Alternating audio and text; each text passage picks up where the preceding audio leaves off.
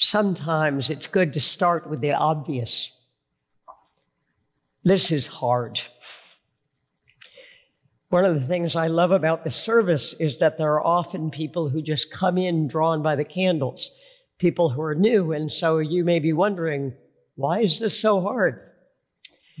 Well, those of you who have been here a while know that this is my last Sunday and my last service as rector here at St. James for what has been more than 26 years. So this is hard. It's hard because, of course, so much has happened. There has been the history we've all lived through in the world. 9/11, wars in Iraq and Afghanistan, the continuing tragedy of racism and gun violence in this country, the recession in 2009, and COVID. And then there has been the history that many of us have shared over these years in this parish, rebuilding the church and the parish house, finding ourselves discovering the gift of a Lily program that became a Rockwell ministry in which we are able to mentor new clergy so that they can find their footing as priests for the long haul.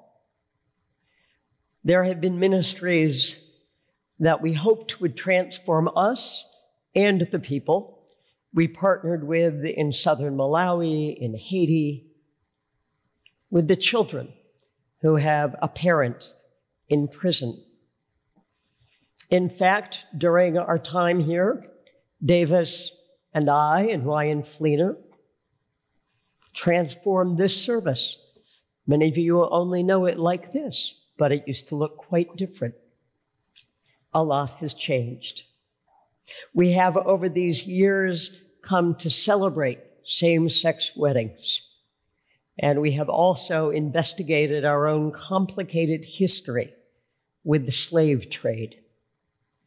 All of that, plus all the things that happen in a congregation's life, weddings and baptisms and funerals, and every bit of it grounded at that table in Christ's body and blood. It's been a remarkable time, and it is hard not just remembering all that history, but above all else, in seeing you. Because when I look out in this congregation, there are many of you that I know and know well. I have been with you in times of incredible joy and times of almost indescribable grief, and all those other times in between. I know what it is that you carry with you, all of those things that are part of who you are day by day. And though I don't actually like to talk about myself much when I preach, because I think the gospel is more interesting than I am, and it is, you also know me. You do know me from some things I've said in sermons.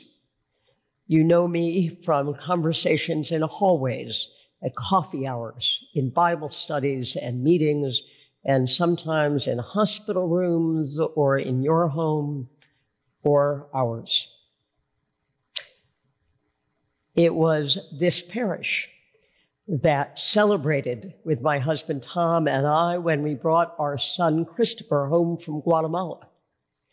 And it was this congregation that supported us and prayed for us all when, as a teenager, Christopher was beset by crippling anxiety and depression.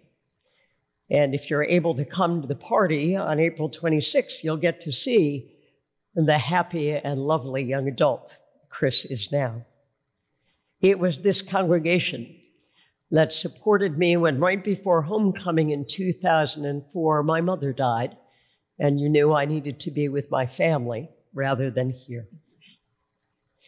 These are memories I will always cherish, as I cherish the notes that you have written, the messages you have left, because it is all about the life that we've shared.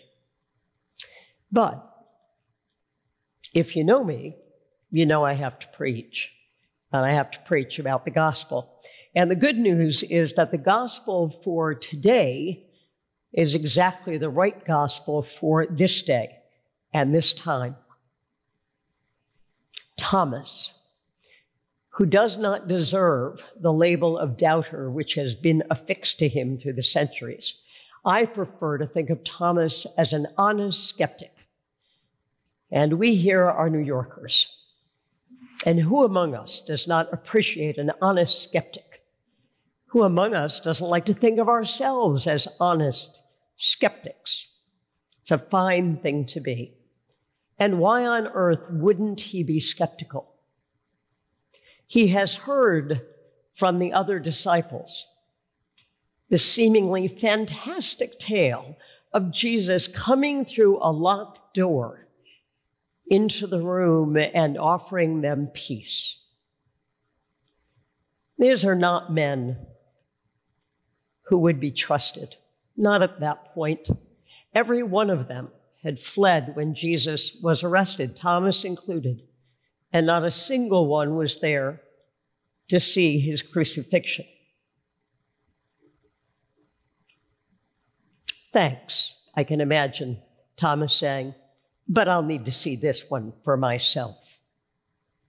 Well, it turns out that Jesus also appreciates an honest skeptic, because he enters that room again, and though the door is not locked, it is still closed when he comes in.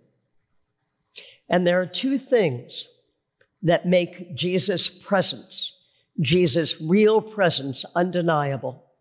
Undeniable to Thomas, and when we encounter Jesus, undeniable for us.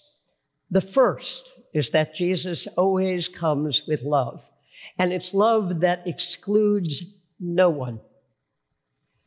Not disciples who have failed and betrayed him,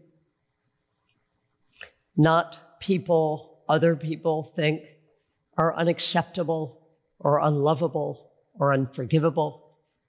He showed that all through his ministry. Jesus comes with love that excludes no one. But Jesus also comes knowing suffering,